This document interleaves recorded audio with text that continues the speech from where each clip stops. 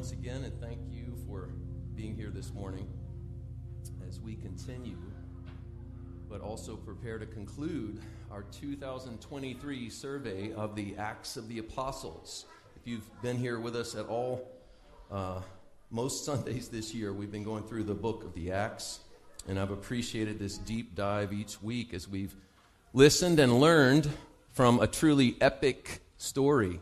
This epic story of the Holy Spirit of God interacting with and empowering that first century church and those first century believers to become witnesses, like Brandon just said, for the Lord Jesus Christ. And what's truly amazing to me, and what's actually transformational, is that the Holy Spirit of God is still interacting and still empowering believers in this 21st century. Amen?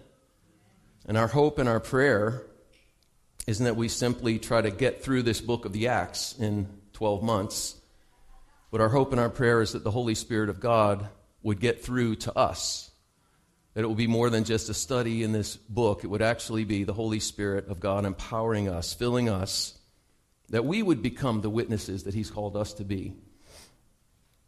And so last week, Michael shared with us from chapter 27, and I think verse 40 in particular from that chapter sums up the message that he brought us. Acts 27:40 says of Paul and his companions, the crew of the rest of the 276 souls that were on this ship that was facing tumultuous waters and storms on their way to Rome. Luke says that casting off the anchors, they left them in the sea, while at the same time they were loosening the ropes of the rudders. And they were hoisting the foresail to the wind. They were heading to the beach, Luke said. Michael told us if we're going to get through the storms of life that we face, that we're going to have to do some of those same things.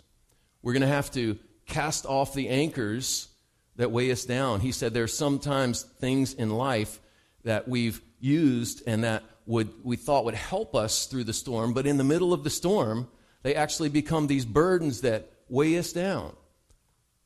Some people use money as a means of saving themselves and trying to get themselves through. Some people use alcohol as a means of coping with or trying to get through certain things. And Michael said we should consider there are certain things in our lives, money, relationships, therapy, whatever it is that we thought could save us, at some point it's going to abandon us when the ship is being torn to shreds by the storm. And so we too have to cast off the anchors. And in the middle of the storm, I love that. It says, while they were doing that, they were also loosening the ropes of the rudders. And to me, that says, God, I'm giving you control. I'm going to stop trying to steer this ship. I'm going to actually let go. There's nothing I can do in this situation. How many of you have ever been in a situation where you were so overwhelmed that you just said, maybe like that country song says, Jesus, take the wheel, right? I'm just loosening the rudders, and I'm saying, Lord, it's up to you. It's up to you. I can't control this anymore. And Michael said the very thing that we thought we could use to control this situation, we have to let go of and trust in the very thing over which we have no control. And they found themselves at the mercy of the wind, hoisting the sail, letting go of the anchor, letting go of the rudder, and saying, I'm at the mercy of the wind. As we, as believers, would say, I'm at the mercy of the Spirit of God that is like a wind, the Scripture says. I'm no longer the one who's in control. I'm letting go of this thing. Whatever it is, I'm trusting you. I'm counting on you to bring me safely ashore. And that's exactly what happened as they abandoned the anchors and put their trust in the Holy Spirit. And Michael said sometimes it gets worse before it gets better, right? And as soon as they did that, they started being smashed on the rocks and the ship was being torn to shreds, right? And if that wasn't bad enough, then the soldiers said, we have a plan. Let's kill all the prisoners. Let's kill Paul. Talk about it going from bad to worse. Suddenly, let's kill all the prisoners that are supposed to be going to Rome here. We don't want any of them to escape. Then we'd be at fault. But verse 44 says this, that God brought them all safely to land. The storm didn't kill them. The soldiers didn't kill them. God raised up a centurion that kept them from their intention, Luke said. And Michael said last Sunday, God's word is faithful and true. Whether conditions persist or abate, God said it, and I believe he's going to bring me safely to the land. Can you say amen? I believe he's going to bring you safely through your storm and to the land if we trust in him, if we're willing to hoist the sail and let go of the anchors. And that brings us to Acts 28 this morning and their safe arrival on that land. And these sea-weary souls make landfall in the middle of the Mediterranean Sea. And if the prospect of facing down storm after storm, day after day, and crossing over the sea, and Paul being on trial for his life, evading plot after plot against him, enduring multiple beatings and life-threatening situations and persecutions, now he's on his way to Rome, appealing to Caesar, and he finds himself and his shipmates, they're shipwrecked on this island in the middle of the Mediterranean as their boat lay in pieces at the bottom of the sea. While Michael's words echo in my ears, sometimes it gets worse before it gets better. That's what we'll see here in Acts 28 this morning, these first 10 verses. If he wasn't feeling snake-bitten before, he's feeling a little snake-bit at this point very shortly. And the crazy thing about human nature is this: people always want to know why. They always want to know. We always want to know why. Why do bad things happen? Why would this guy be on the run for his life? Why would he be shipwrecked? Why would a viper come and attach itself to his hand? Why would he go through these things? And it makes sense, right? If you can understand why something bad happened, hopefully you can prevent something bad from happening in the future. It makes a lot of logical human sense to say, let's figure out why so we can help prevent this from happening again, among other reasons. But man has this tendency when bad things occur to try and figure out why it happened. And when we can't seem to figure it out, sometimes we assume why it happened. We assume, here's the reason, or this must be it. But as the limited and flawed mortals that we are, not having the whole picture as God who sees the end from the beginning, we should be slow to assume we know why difficulty arises, or why some people seem to endure all manner of difficult trials in their life experience. But that's what happened here in Acts 28. As the danger and difficulty multiply, Paul is misjudged by his observers when they assume the why of his apparent misfortune. And what we'll see is a contrast in two different responses to the circumstances of life, as Paul responds one way to the difficulties he's facing, and those who are observing him respond in another way. And we'll see how their mistaken assumptions lead them to mistaken expectations with this strange man who emerges from the sea on their shores. Think about it. By all accounts, this is the first time that a follower of Christ landed on these shores. And the islanders aren't quite sure what to think or how to respond when this stranger from the sea didn't respond to difficulty in the ways that they may have expected. Which presents this lesson for us this morning. If witnessing for Christ is our goal, if you're a believer today, if witnessing for Christ and the power of the Holy Spirit of Christ is our goal, then we need to understand that our response in the middle of unfortunate, difficult, or challenging circumstances, our response in those situations in particular is a prime means of our witness. Our response becomes our witness in those circumstances. When others see the way that we respond in the middle of it all, how do we respond to challenge and hardship? How do we respond when we've been shipwrecked or snake-bitten? Do we just cry, which sometimes we should cry, or do we just stay in that place of being downtrodden or downcast, as the psalmist said, "Why so downcast, O my soul?" Or do we give in to complaint or negative thinking and get derailed by the ubiquitous human question of why and become preoccupied with trying to figure it out? Why something bad or difficult happened in this experience? Because The natives are watching. The islanders are watching your response in those situations. Do we see ourselves as being in the prison or the palace at once, as inheriting hardship or inheriting the kingdom? And the way in which we choose to respond and the lens through which we see those circumstances that we will inevitably have to navigate is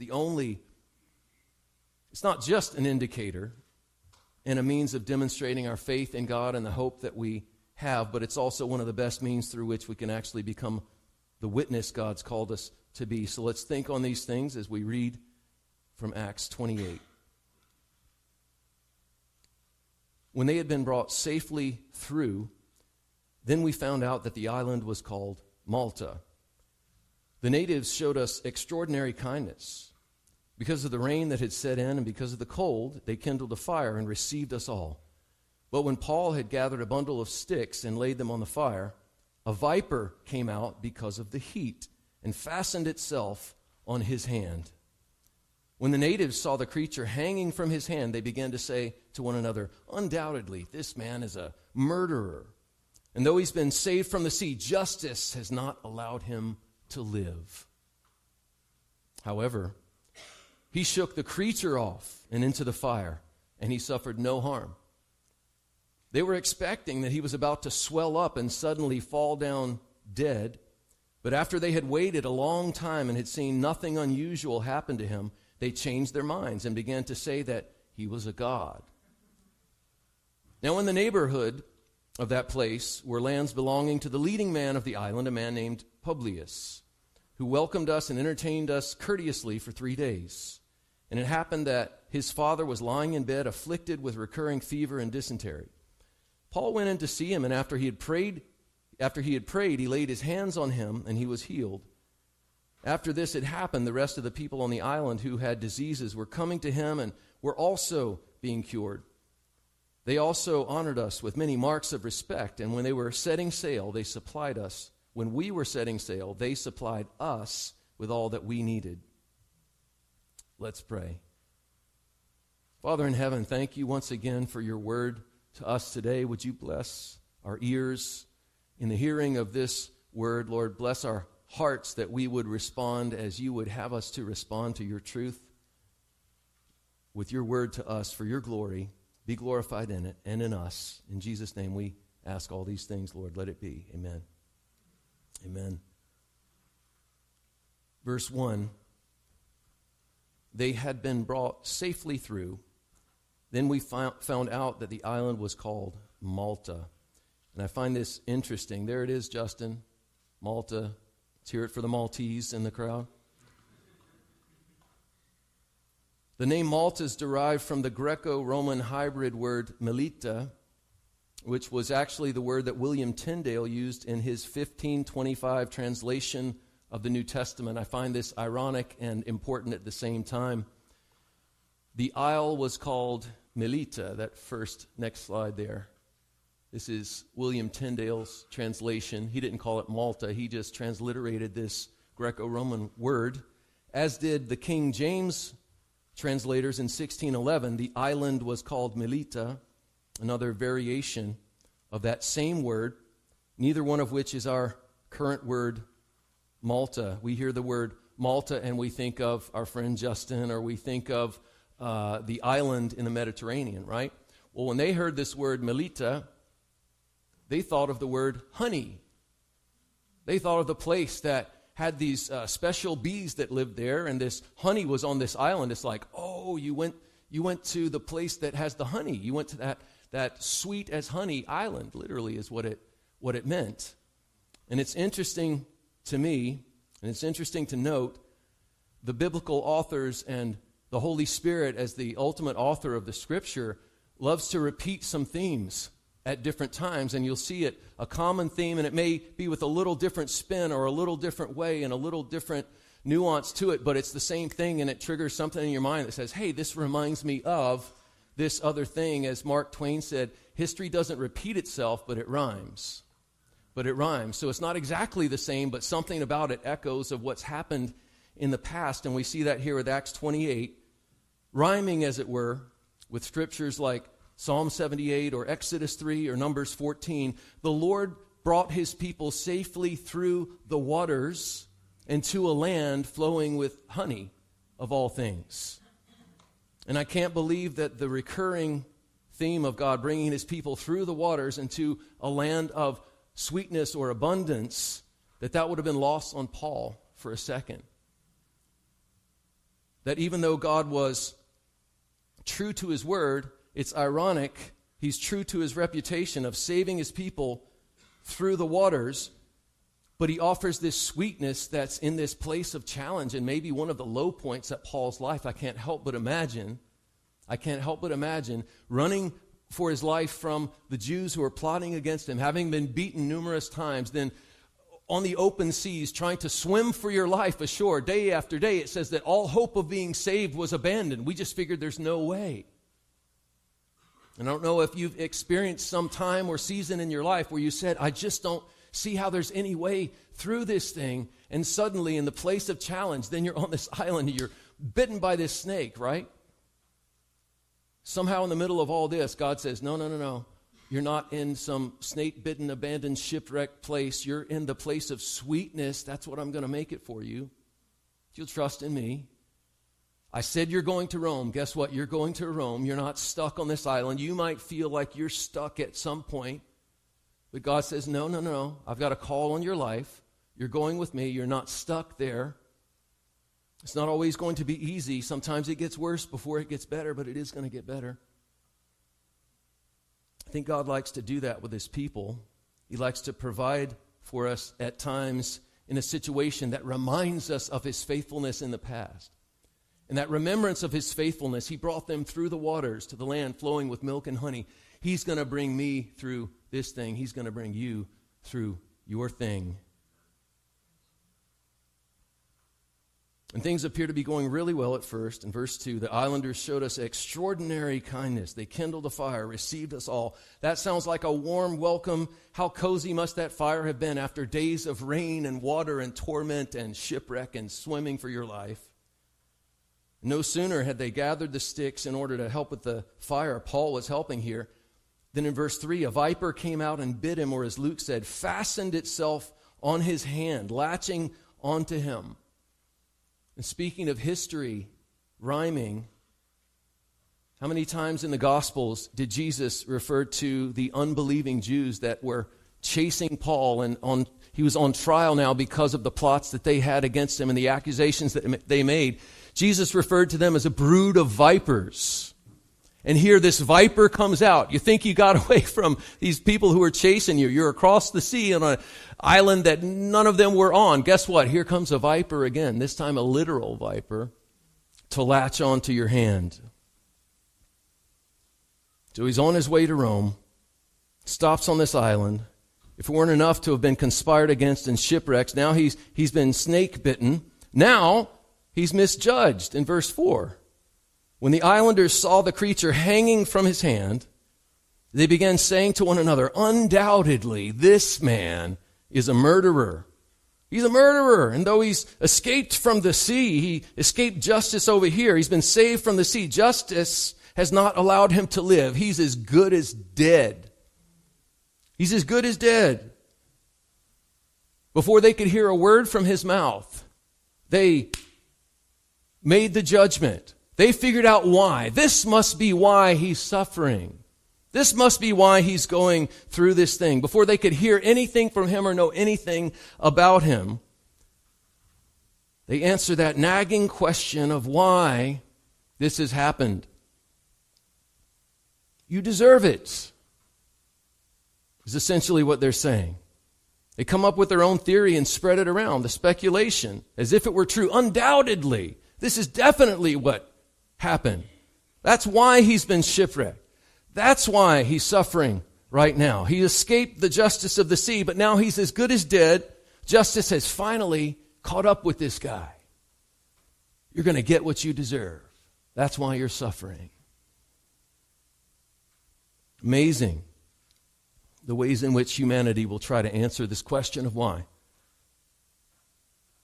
And not to absolve ourselves of responsibility here, all too often we speculate along the same lines. Again, after all, if you can figure out why, maybe you can prevent something bad from happening again. It's not all bad, or at least that's what we tell ourselves. Maybe we try to justify it that way, our judgment of others.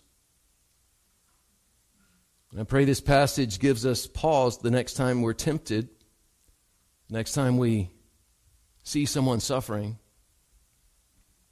But what's clear in this case is that Paul is being misjudged, and it appears that history, though it's not repeating, is rhyming once again. I'm sure you'll recall earlier biblical accounts of someone who was enduring suffering and surrounded by those who sat in judgment of him. If you thought of Job or Jesus, you'd be correct.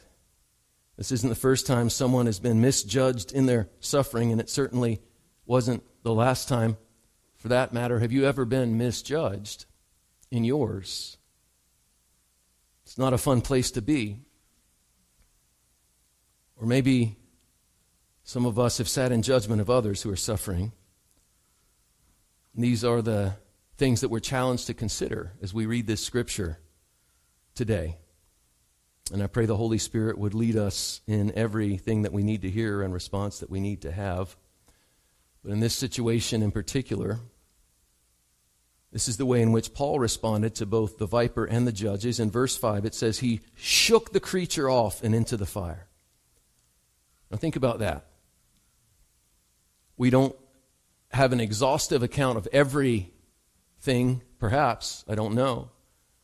In this situation, I don't think it's exhaustive as to everything that happened. I don't know if Paul exclaimed in any way, but it seems clear that there was a very unceremonious matter of fact shaking this snake off.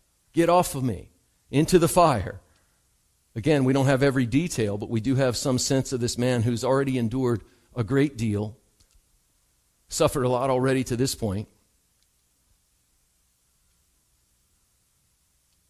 And in the face of what is known by the islanders to be a deadly viper, no small risk, this is not a small thing, Paul keeps it in perspective and puts the suffering in its place. Think about it. Death plots didn't stop him. Beatings didn't stop him. Didn't stop the call of God on his life. The shipwreck didn't stop him. Jesus said, you're going to Rome. And this viper's not going to stop him either. He shook it off. He shook the creature off. How do we respond in the suffering? What if Paul had responded, oh my God, I've been bitten by a snake. Where's the doctor? I'm going to die. This wasn't his first rodeo, and so he shook the creature off. And to the suffering that he experienced and to the situation in which he was being misjudged, he cast it aside and kept right on going. How do we respond in the middle of our hardship? Because our response is our witness. The way that we respond is our opportunity to cooperate with God's empowering, with the word of the Lord in our lives, that we're going to do what he said we're going to do. We're going to be and go where he said we're going to be and go. Are we going to cooperate with that or get caught in this thing and then all we do is get concerned about how I feel or about what's happened to me or about how terrible life is? I can't believe it now. I've been bitten by a snake. It's not what Paul did. He shook it off. He shook the creature off and into the fire. Watch what happens next in verse 6. The natives, the judges, were expecting that he was about to swell up or fall down dead, and they waited a long time. I mean, he's a murderer, right? He's being judged here. And their judgment, and possibly even their past experiences that they've seen other people be bitten by these snakes, brought them to some mistaken conclusions and expectations with respect to Paul. I imagine they had seen people die from this viper's poison before, basing it on their response here. And since they just know that this man from the sea is a murderer, and they expect nothing less than he should succumb to his suffering, just like everybody else does, right? That's what happens. I've seen it before. Oh, you're in this situation, you're as good as dead. Sometimes, on our Christian journey, on this walk of faith, there will be people who will sit in judgment of you, even expecting your downfall. Some of them are even willing to wait for a long time until it happens. Or at least expecting, maybe even wanting it to happen. People love to watch a train wreck. Familiar with this human phenomenon? This is why videos go viral. Something crazy happens and everybody can't help but watch and want to see what's going to happen. This is sort of the situation here. The viper, oh, he's dead now. Just watch this. Let's just wait for it. But I dearly love when through the power of the Spirit of God, the ungodly expectations of those who sit in judgment of us are not met. And I'm not trying to say that I'm like the Apostle Paul or that you are, that we always respond properly to suffering. But what I am trying to say is that the same Spirit of God that raised Christ from the dead, the same Spirit of God that was in Paul, by faith is in you, and that you too can respond in such a way in your snake-bitten condition or shipwrecked condition or challenging storms of life, such that people are dumbfounded and wonder how in the world that's possible. So that if we experience suffering and hardship or vipers or judgments, we too can defy the odds by the grace of God and the Spirit of God. And it's not just Paul's response to the suffering that he's going through that becomes a witness to these islanders, but it's God's response and God's hand on Paul that also testifies to Christ with Paul. Don't think for a second that your witness for Christ depends solely on you. It doesn't. We have a part to play, but it's only through the power of the Spirit of God that a person comes to the Father anyway. Paul's response is a witness to the islanders, and his God's protection on him is a witness to them also. So then we should stand up as witnesses for Christ, believing that God, through the Holy Spirit, is going to bear witness with our witness and do some things that we couldn't do ourselves, like maybe save us from vipers and shipwrecks. Paul would eventually say in another letter, I can do all things through Christ who strengthens me. And when nothing unusual happened to Paul, they changed their minds and began to say that he was a god. Wow, is the mob ever fickle? He's a murderer. Oh, he's a god, right? They did wait a little while in between, but the mob is fickle. There's one thing that's for sure. The islanders may not have known anything about Jesus Christ or Yahweh, but they knew a miracle of God when they saw it. They knew God is at work somehow. There's something divine at work. This isn't just normal human stuff. And when people see our response in the middle of suffering, it should prick their hearts to change their minds about the situation and say, wait a minute, everything that I thought before wasn't right. Maybe God's at work somehow. There's something I don't understand that's going on here.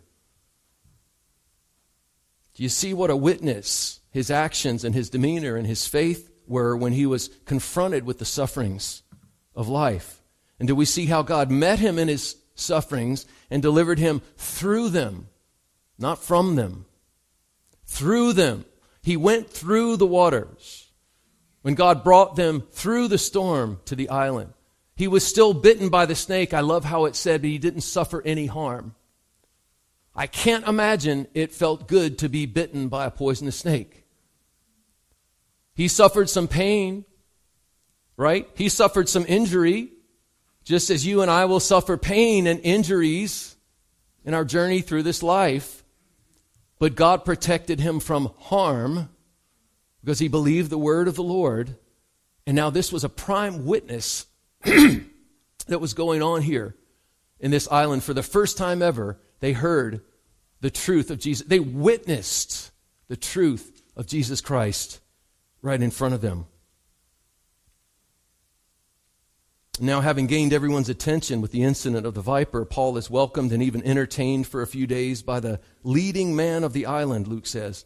This leading man had a father whom Luke said happened to be sick, and not wanting to miss an opportunity to witness and to see God work here. Paul prayed for him, and God healed this man's father.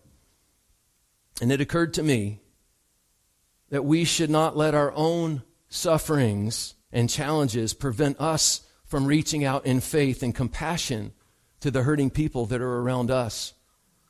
Sometimes we can be so preoccupied with the snake bites and the shipwrecks that we forget there's somebody next to us in need. Paul didn't get so preoccupied with his own suffering that he missed the chance to be a witness for Christ in someone else's suffering. God honors Paul's faith and heals this leader's father and many others on the island. And I'd like to be someone who also comforts others, even in the middle of my own discomfort, as Paul does here. Remember, he's shipwrecked. He's snake-bitten. He's misjudged. But his response was faith and compassion by the grace of God. And God honored that faith with provision and with healing. And speaking of honor, verse 10, we'll close with this. These same people, they also honored us with many marks of respect, and when we were setting sail, they supplied us with all that we needed. Think about that.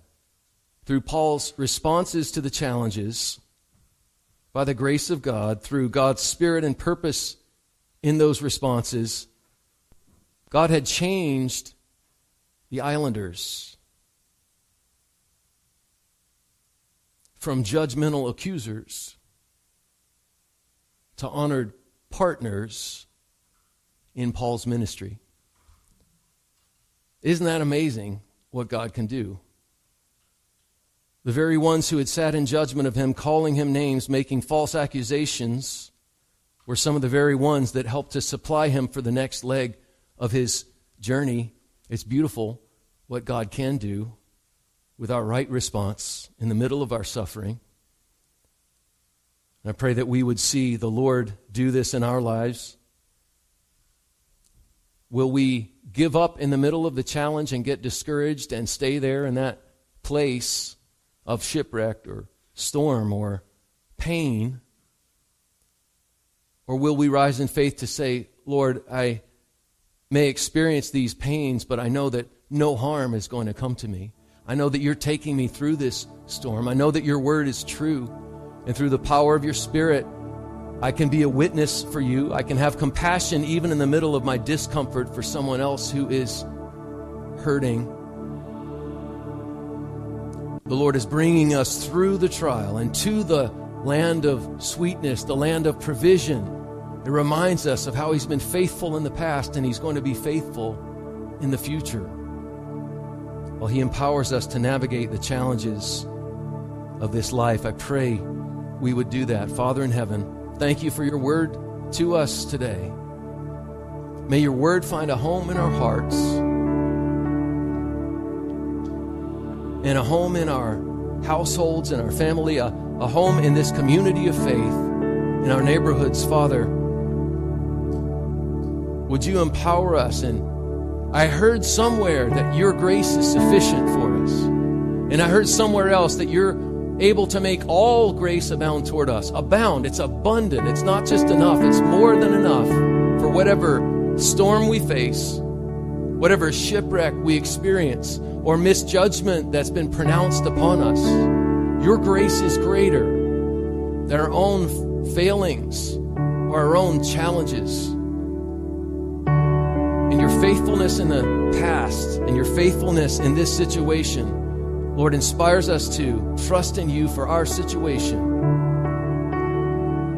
That you'll provide for us for this leg and for the next leg of our journey. Thank you, Lord, that it's not over yet. Thank you, Father, that you're taking us to our desired haven. To your perfect will in you and with you in time. It's only a matter of time. Our hope is in you. We love you, Lord. Fill us with your Holy Spirit along the way that we might see you and walk in your love with you and with one another. In Jesus' name, thank you, Lord. Amen. Amen. Would you stand as we're going to close this time? I'd like to read from Romans 8. Paul says to the Romans, I'm utterly convinced. I'm utterly convinced that neither death nor life, nor angels, nor rulers, nor things present, nor things to come, nor powers, nor height, nor depth, nor shipwreck, nor snake bites, nor judgmental naysayers, nor anything else in all creation will be able to separate us from the love of God, which is in Christ Jesus our Lord. And that is true for you as well. Amen. Amen. I hope that you can stay with us and enjoy a time of fellowship with the Leonettis and with one another. And if you're not able to, that's okay. We pray God's blessing on you and on your journey. Amen. Amen. God bless you.